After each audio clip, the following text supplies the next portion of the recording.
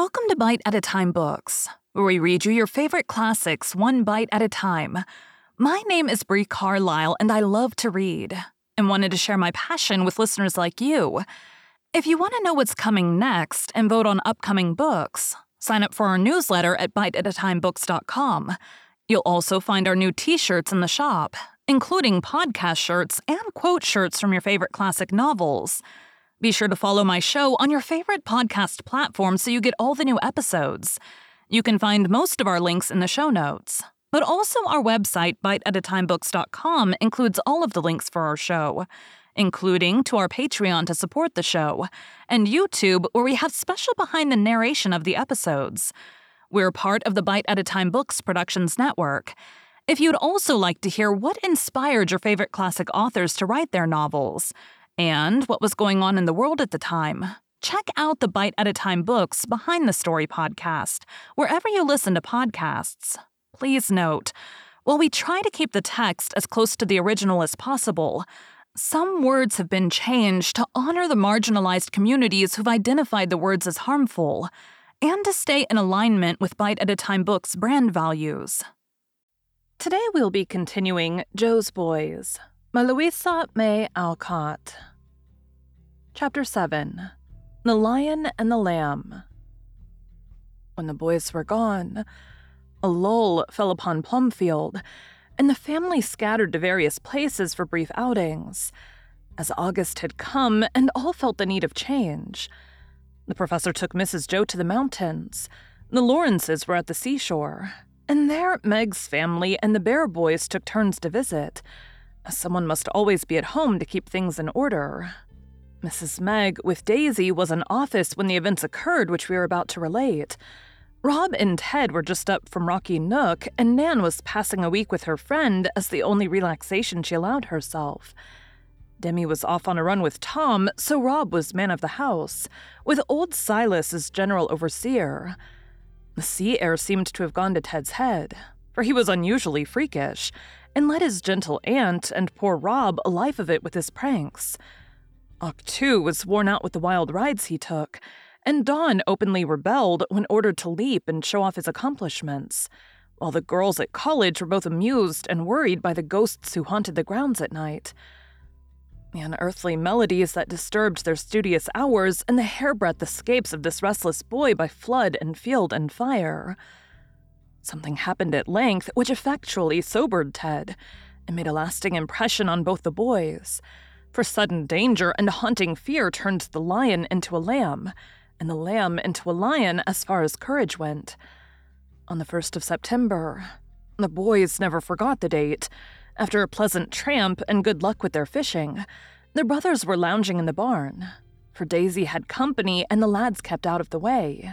"I'll tell you what it is, Bobby, that dog is sick. He won't play nor eat nor drink and acts queerly. Dan will kill us if anything happens to him," said Ted, looking at Don, who lay near his kennel resting a moment after one of the restless wanderings which kept him vibrating between the door of Dan's room and the shady corner of the yard, where his master had settled him with an old cap to guard till he came back. "It's the hot weather, perhaps, but I sometimes think he's pining for Dan. Dogs do, you know, and the poor fellow's been low in his mind ever since the boys went. Maybe something has happened to Dan. Don howled last night and can't rest. I've heard of such things," answered Rob thoughtfully. "Pooh, he can't know. He's cross. I'll stir him up and take him for a run. Always makes me feel better. Hi, boy, wake up and be jolly." And Ted snapped his fingers at the dog, who only looked at him with grim indifference. "Better let him alone. If he isn't right tomorrow, we'll take him to Dr. Watkins and see what he says." And Rob went on watching the swallows as he lay in the hay polishing up some Latin verses he had made. The spirit of perversity entered into Ted, and merely because he was told not to tease Don, he went on doing it, pretending that it was for the dog's good. Don took no heed of his pats, commands, reproaches, or insults, till Ted's patience gave out, and seeing a convenient switch nearby, he could not resist the temptation to conquer the great hound by force, since gentleness failed to win obedience. He had the wisdom to chain Don up first, for a blow from any hand but his master's made him savage, and Ted had more than once tried the experiment, as the dog remembered. This indignity roused Don, and he sat up with a growl. Rob heard it, and seeing Ted raise the switch, ran to interfere, exclaiming, "Don't touch him, Dan forbade it. Leave the poor thing in peace, I won't allow it." Rob seldom commanded. But when he did, Master Ted had to give in. His temper was up, and Rob's masterful tone made it impossible to resist one cut at the rebellious dog before he submitted. Only a single blow. But it was a costly one, for as it fell, the dog sprang at Ted with a snarl, and Rob, rushing between the two, felt the sharp teeth pierce his leg. A word made Don let go and drop remorsefully at Rob's feet, for he loved him and was evidently sorry to have hurt his friend by mistake. With a forgiving pat, Rob left him, to limp to the barn, followed by Ted, whose wrath was changed to shame and sorrow when he saw the red drops on Rob's sock and the little wounds on his leg. "I'm awfully sorry. Why did you get in the way? Here, wash it up and I'll get a rag to tie on it," he said quickly, filling a sponge with water and pulling out a very demoralized handkerchief. Rob usually made light of his own mishaps and was over ready to forgive if others were to blame, but now he sat quite still, looking at the purple marks with such a strange expression on his white face, that Ted was troubled, though he added with a laugh, "Why, you're not afraid of a little dig like that, are you, Bobby?" "I'm afraid of hydrophobia, but if Don is mad, I'd rather be the one to have it," answered Rob with a smile and a shiver. At that dreadful word, Ted turned whiter than his brother, and dropping sponge and handkerchief, stared at him with a frightened face, whispering in a tone of despair, "Oh, Rob, don't say it. What shall we do? What shall we do?" "Call Nan, she will know. Don't scare Auntie or tell a soul but Nan. She's on the back piazza. Get her out here as quick as you can. I'll wash it till she comes. Maybe it's nothing. Don't look so staggered, Ted. I only thought it might be, as Don is queer." Rob tried to speak bravely, but Ted's long legs felt strangely weak as he hurried away, and it was lucky he met no one, for his face would have betrayed him. Nan was swinging luxuriously in a hammock, amusing herself with a lively treatise on croup, when an agitated boy suddenly clutched her, whispering as he nearly pulled her overboard, "Come to Rob in the barn. Don's mad and he's bitten him and we don't know what to do. It's all my fault. No one must know. Oh, do be quick." Nan was on her feet at once, startled but with her wits about her, and both were off without more words as they dodged round the house where unconscious Daisy chatted with her friends in the parlor, and Aunt Meg peacefully took her afternoon nap upstairs. Rob was braced up, and was as calm and steady as ever when they found him in the harness room, whither he had wisely retired to escape observation. The story was soon told, and after a look at Don, now in his kennel, sad and surly, Nan said slowly with her eye on the full water pan, "Rob, there's one thing to do for the sake of safety, and it must be done at once. We can't wait to see if Don is sick or to go for a doctor. I can do it and I will, but it is very painful and I hate to hurt you, dear." A most unprofessional quiver got into Nan's voice as she spoke, and her keen eyes dimmed as she looked at the two anxious young faces turned so confidingly to her for help. "I know. Burn it. Well, do it, please. I can bear it. But Ted better go away," said Rob, with a firm setting of his lips and a nod at his afflicted brother. "I won't stir. I can stand it if he can. Only it ought to be me," cried Ted with a desperate effort not to cry. So full of grief and fear and shame was he that it seemed as if he couldn't bear it like a man. "He'd better stay and help. Do him good," answered Nan sternly, because her heart was faint within her, knowing as she did all that might be in store for both poor boys. "Keep quiet. I'll be back in a minute," she added, going towards the house while her quick mind hastily planned what was best to be done. It was ironing day, and a hot fire still burned in the empty kitchen, for the maids were upstairs resting. Nan put a slender poker to heat, and as she sat waiting for it, covered her face with her hands, asking help in this sudden need for strength, courage, and wisdom. For there was no one else to call upon, and young as she was, she knew what was to be done if she only had the nerve to do it. Any other patient would have been calmly interesting, but dear, good Robin, his father's pride, his mother's comfort, everyone's favorite and friend, That he should be in danger was very terrible, and a few hot tears dropped on the well-scoured table as Nan tried to calm her trouble by remembering how very likely it was to be all a mistake, a natural but vain alarm. I must make light of it or the boys will break down, and then there will be a panic.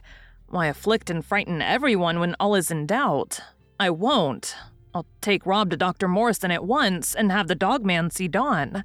Then, having done all we can, we will either laugh at our scare, if it is one, or be ready for whatever comes. Now for my poor boy. Armed with the red-hot poker, a pitcher of ice water, and several handkerchiefs from the clothes horse, Nan went back to the barn, ready to do her best in her most serious emergency case. The boys sat like statues, one of despair, the other of resignation, and it took all Nan's boasted nerve to do her work quickly and well. Now, Rob, only a minute, then we are safe. Stand by, Ted. He may be a bit faintish. Rob shut his eyes, clenched his hands, and sat like a hero.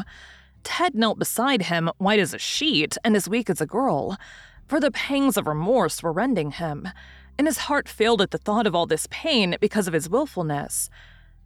It was all over in a moment, with only one little groan.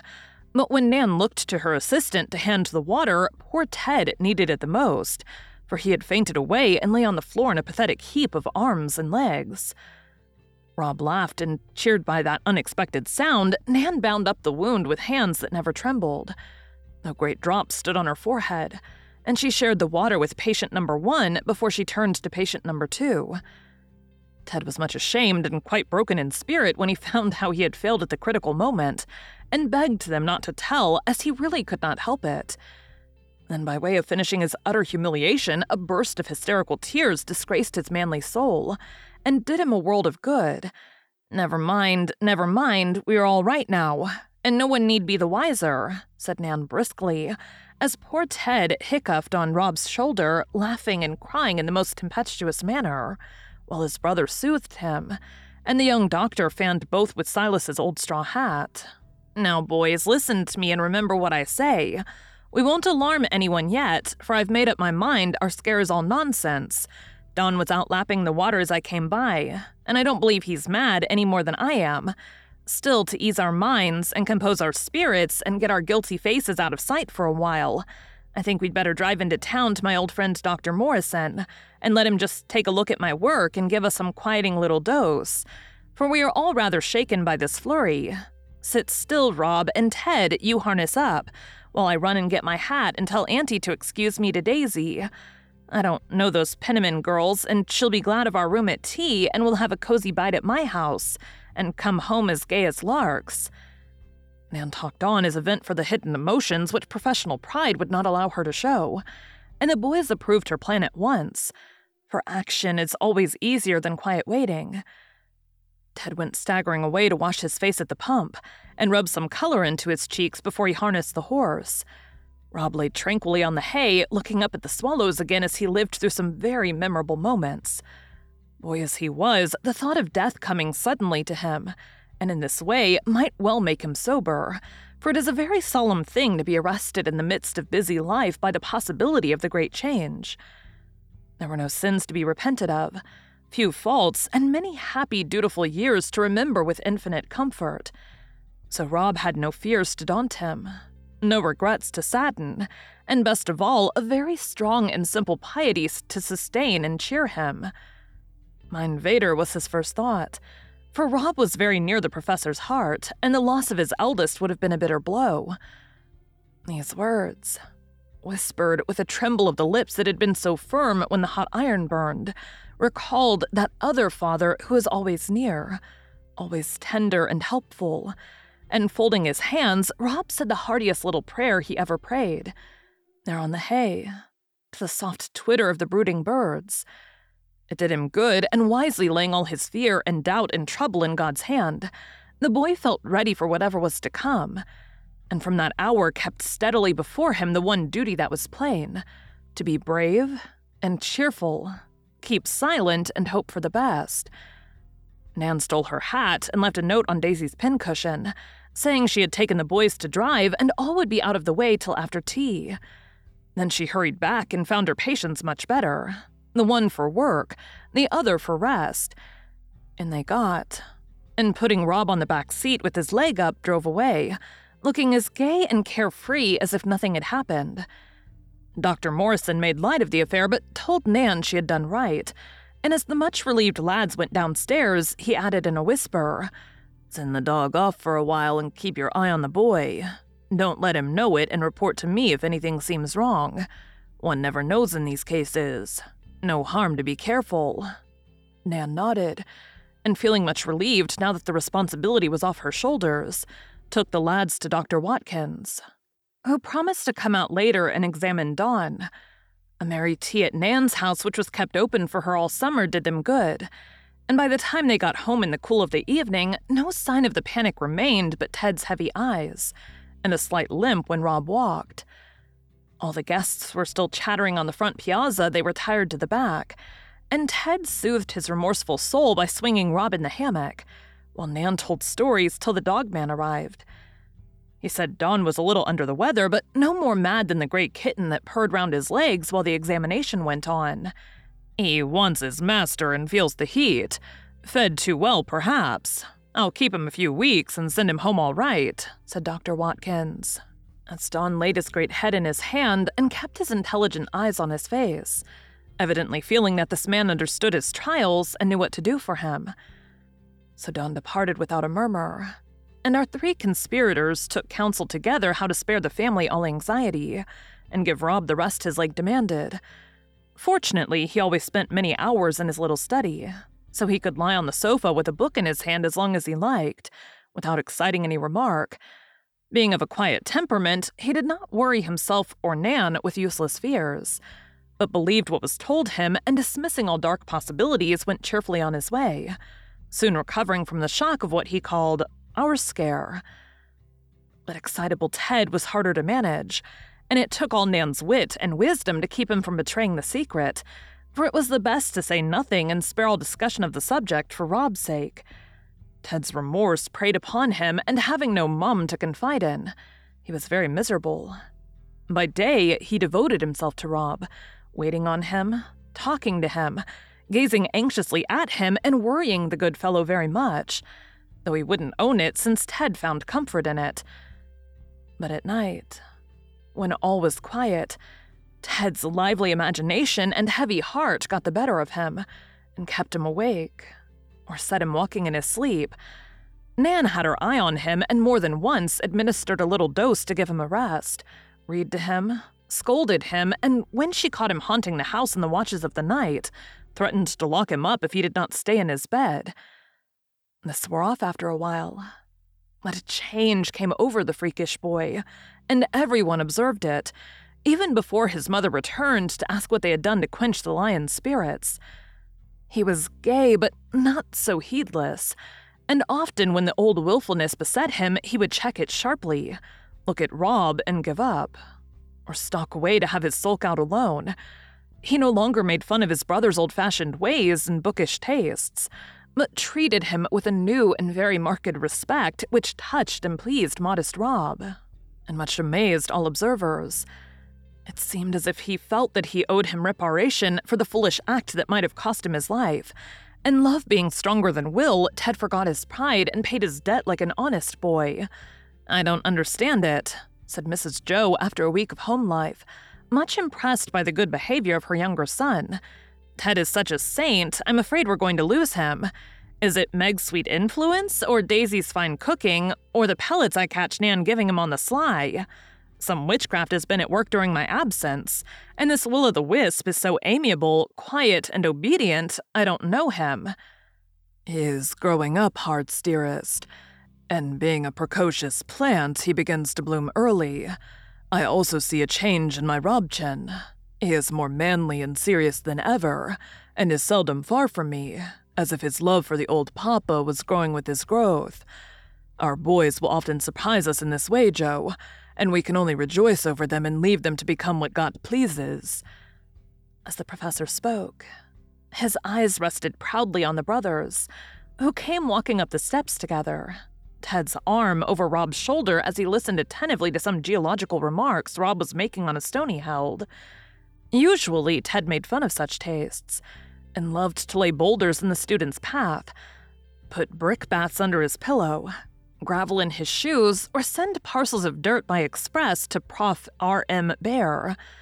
Lately, he had treated Rob's hobbies respectfully and had begun to appreciate the good qualities of this quiet brother whom he had always loved, but rather undervalued till his courage under fire won Ted's admiration and made it impossible to forget a fault, the consequences of which might have been so terrible.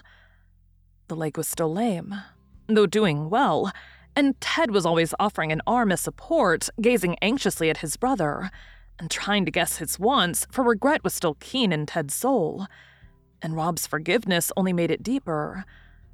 A fortunate slip on the stairs gave Rob an excuse for limping, and no one but Nan and Ted saw the wound, so the secret was safe up to this time.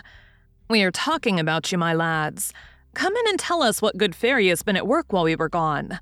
Or is it because absence sharpens our eyes that we find such pleasant changes when we come back?" said Mrs. Joe, patting the sofa on either side, while the professor forgot his piles of letters to admire the pleasing prospect of his wife in a bower of arms, as the boy sat down beside her, smiling affectionately, but feeling a little guilty, for till now, Mum and Vader knew every event in their boyish lives. "Oh, it's only because Bobby and I've been alone so much we are sort of twins. I'd stir him up a bit and he steadies me a great deal. You and Father do the same, you know. Nice plan, I like it." And Ted felt that he had settled the matter capitally. "Mother won't thank you for comparing yourself to her, Ted. I'm flattered at being like Father in any way. I try to be," answered Rob, as they laughed at Ted's compliment.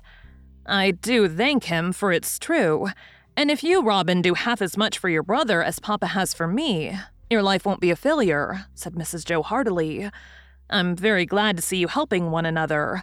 It's the right way, and we can't begin too soon to try to understand the needs, virtues, and failings of those nearest us. Love should not make us blind to faults, nor familiarity make us too ready to blame the shortcomings we see.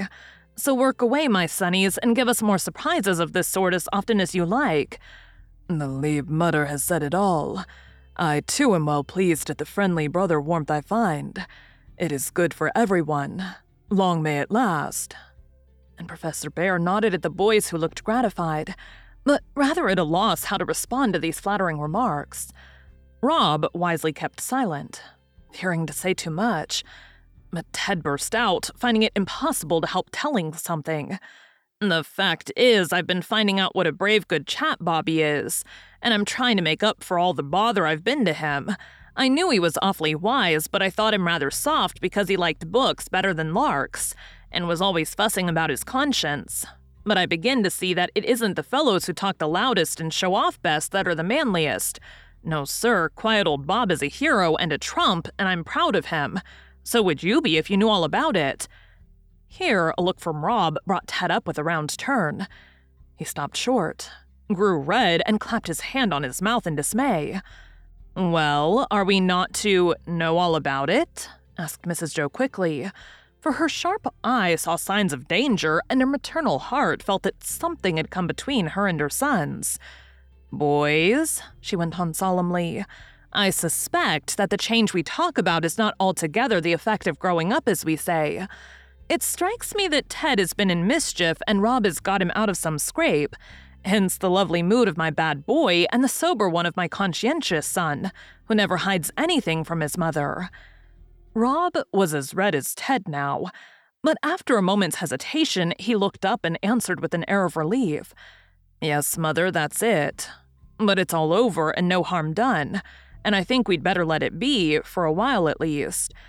I did feel guilty to keep anything from you, but now you know so much I shall not worry, and you needn't either. Ted's sorry.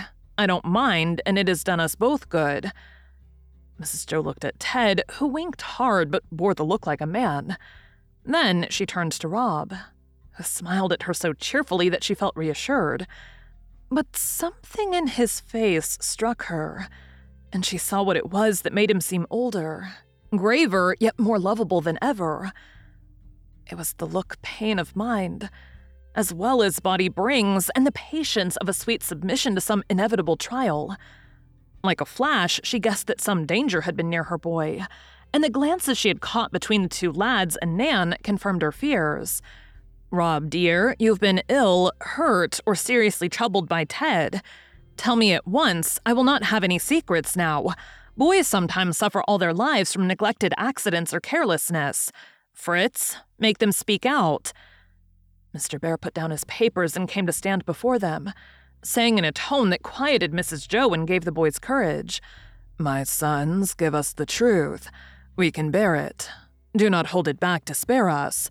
Ted knows we forgive much because we love him, so be frank, all two." Ted instantly dived among the sofa pillows and kept there, with only a pair of scarlet ears visible, while Rob, in a few words, told the little story truthfully, but as gently as he could, hastening to add the comfortable assurance that Dawn was not mad, the wound nearly well, and no danger would ever come of it.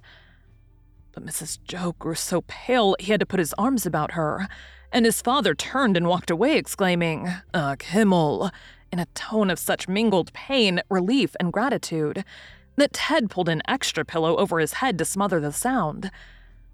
They were all right in a minute, but such news is always a shock, even if the peril is past, and Mrs. Joe hugged her boy close, till his father came and took him away, saying with a strong shake of both hands and a quiver in his voice, "To be in danger of one's life tries a man's mettle, and you bear it well, but I cannot spare my good boy yet. Thank God we keep him safe."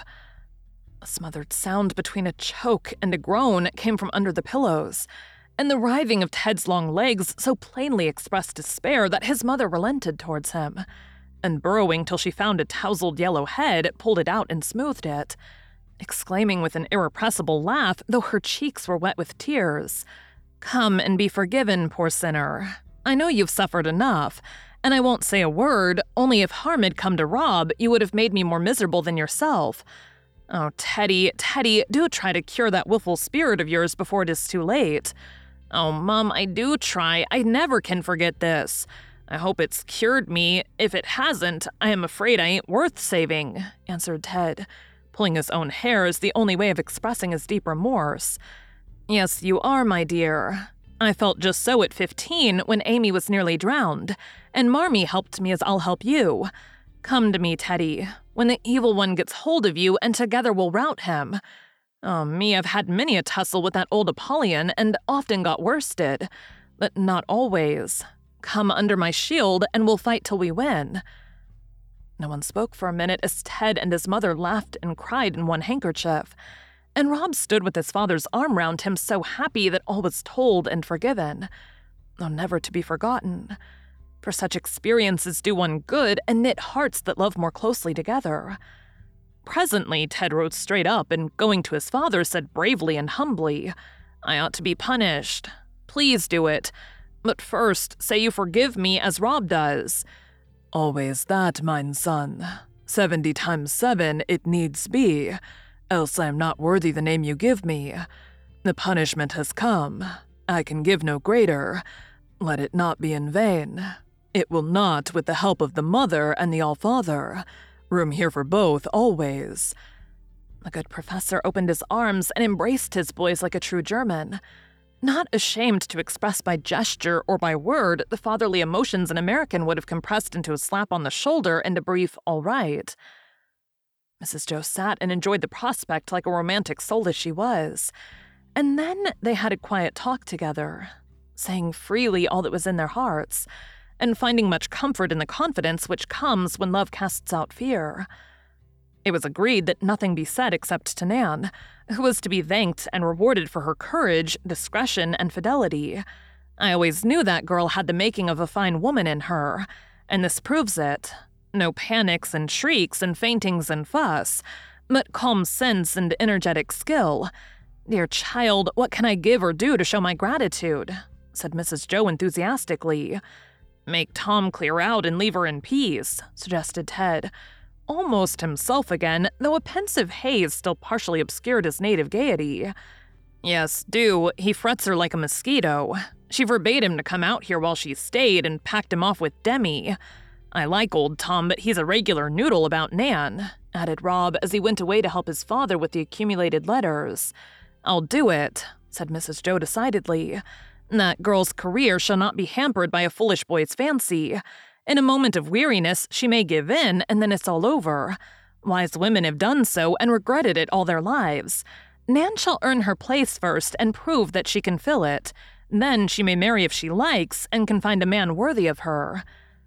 But Mrs. Joe's help was not needed, for love and gratitude can work miracles. And when youth, beauty, accident, and photography are added, success is sure, as was proved in the case of the unsuspecting but too susceptible Thomas. Thank you for joining Bite at a Time Books today, while we read a bite of one of your favorite classics. Again, my name is Brie Carlisle, and I hope you come back tomorrow for the next bite of Joe's Boys. Don't forget to sign up for our newsletter at biteatatimebooks.com and check out the shop.